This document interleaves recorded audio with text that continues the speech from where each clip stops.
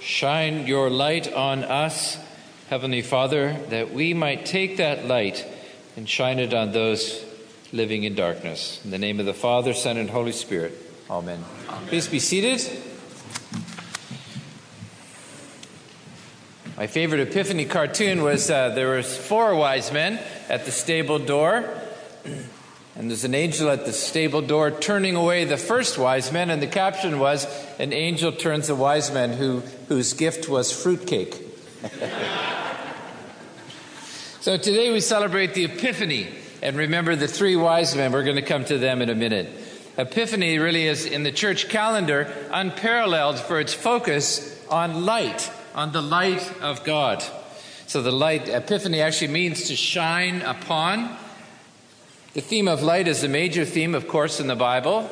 It begins in verse 2 saying there's darkness over the face of the deep. And in verse 4, God said, let there be light.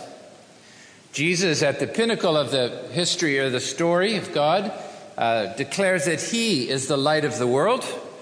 And it ends with the picture of heaven, where there's no need of a sun because God himself will be their light.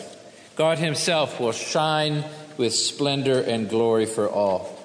In the Christmas cycle, that is Advent leading up to Christmas and the 12 days of Christmas and Epiphany flowing out of Christmas, is really all about light. Advent, as we light the candles gradually, the growing light coming into the darkness. Then in Jesus, the light comes in, the life of men. And then Epiphany is meant to remind us that that light is meant to be shared. It's not just for us, but God had a purpose to bless all the world. And so we celebrate the wonderful truth that the light shining so bright for us at Christmas indeed shines for all the world, represented by the wise men from the east who recognized in the star at its rising something of profound significance. And you have to wonder what Mary felt as these 3 wise but weird and wonderful men showed up at her stable door. So what can we learn from the wise men? I'm going to suggest an ABC. So A, for attentive. I like the fact that they were attending to God's world. Just like the Jewish people were attentive to God's word and studied it diligently. As in the story, Herod calls the chief priests and scribes, and they had an answer for him because they were very attentive to God's word. So the Gentiles demonstrate themselves to be attentive to God's world, that they saw in God's creation a way that God communicated with his people. And so they were attentive. And one dark night they went out and saw something in the heavens that caught their attention, and they needed to do something about it. Are you attentive to what God is doing in our midst? Or, like me, are you so easily distracted by what's urgent, the day by day? Put your hand up if you made a New Year's resolution to spend less time on Facebook. I certainly did. Social media threatens to gobble up all of our time and attention. And of course, to celebrate the light assumes that we're aware of the darkness. There is darkness in our world and in our souls. There's a spiritual darkness of sin and guilt, whether it be sin that we've committed or sin that's been committed against us. There's a darkness when you feel alienated from God, a barrier. There's the darkness of the ego, self-absorbed. The darkness of indifference to the sufferings of others, the darkness of fear of others, or the darkness of pride. Lots of darkness in our world.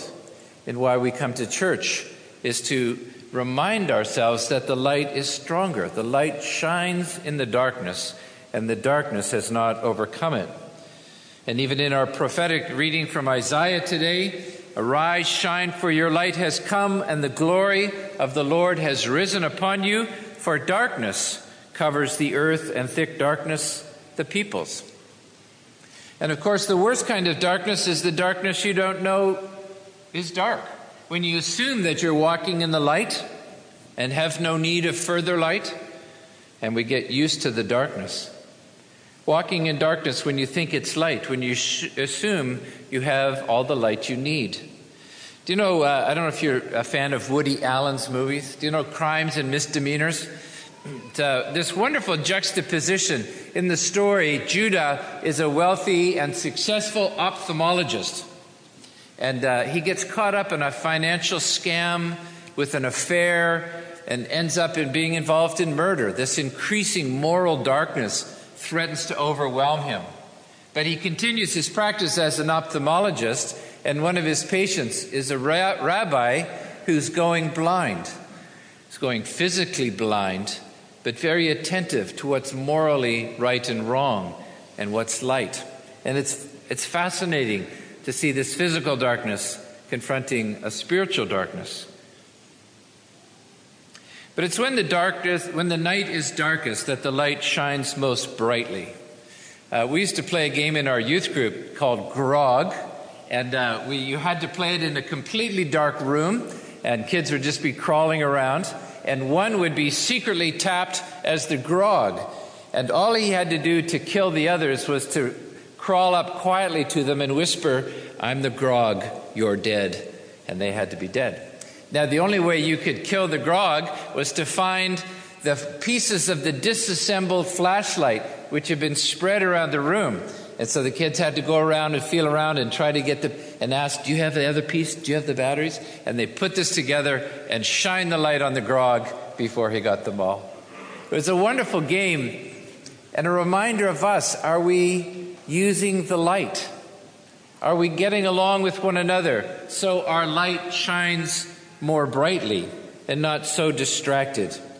God's light has come to dispel the darkness. And Jesus said, "I am the light of the world," but he also said, "You are the light of the world."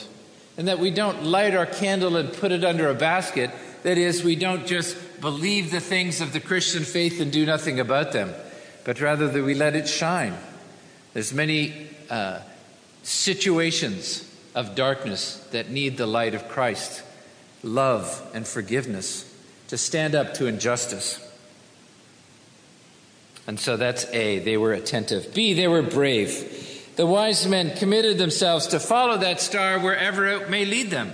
It seems to have been a long journey. They did not shrink from the arduous task of crossing the hot, dry desert. They did not quail from the prospect of conflict when they showed up in Jerusalem. And I'm sure the reputation of King Herod preceded him. And they said to King Herod, "Well, where's the new king?" Of course, King Herod was a vicious, brutal leader. I won't go into that. But they were willing to brave the fury of Herod, even though it was hidden behind his deceit. And also are we brave to bring the light of Christ into the dark recesses of our heart and soul. By coming into Jerusalem and confronting King Herod, they revealed a great contrast between a false king who led by terror and deceit, and the true king born in the stable who would rule in love and grace and come to shepherd his people. The baby lying in a borrowed stable is rightfully named the King of the Jews. And that phrase will not be used again in Matthew until Jesus hangs on the cross and it's nailed there as an accusation, the King of the Jews. So we are called to be brave as we embark on an interior journey to bring the light to our lives so that we might share it with others, traveling across borders and boundaries and seeking to shine God's light in the arena of life. And see, they came. It's a lovely phrase in the gospel reading. The star stopped when it came to where the child was. And that's what we've done this morning, in a sense. We've come to where the child is.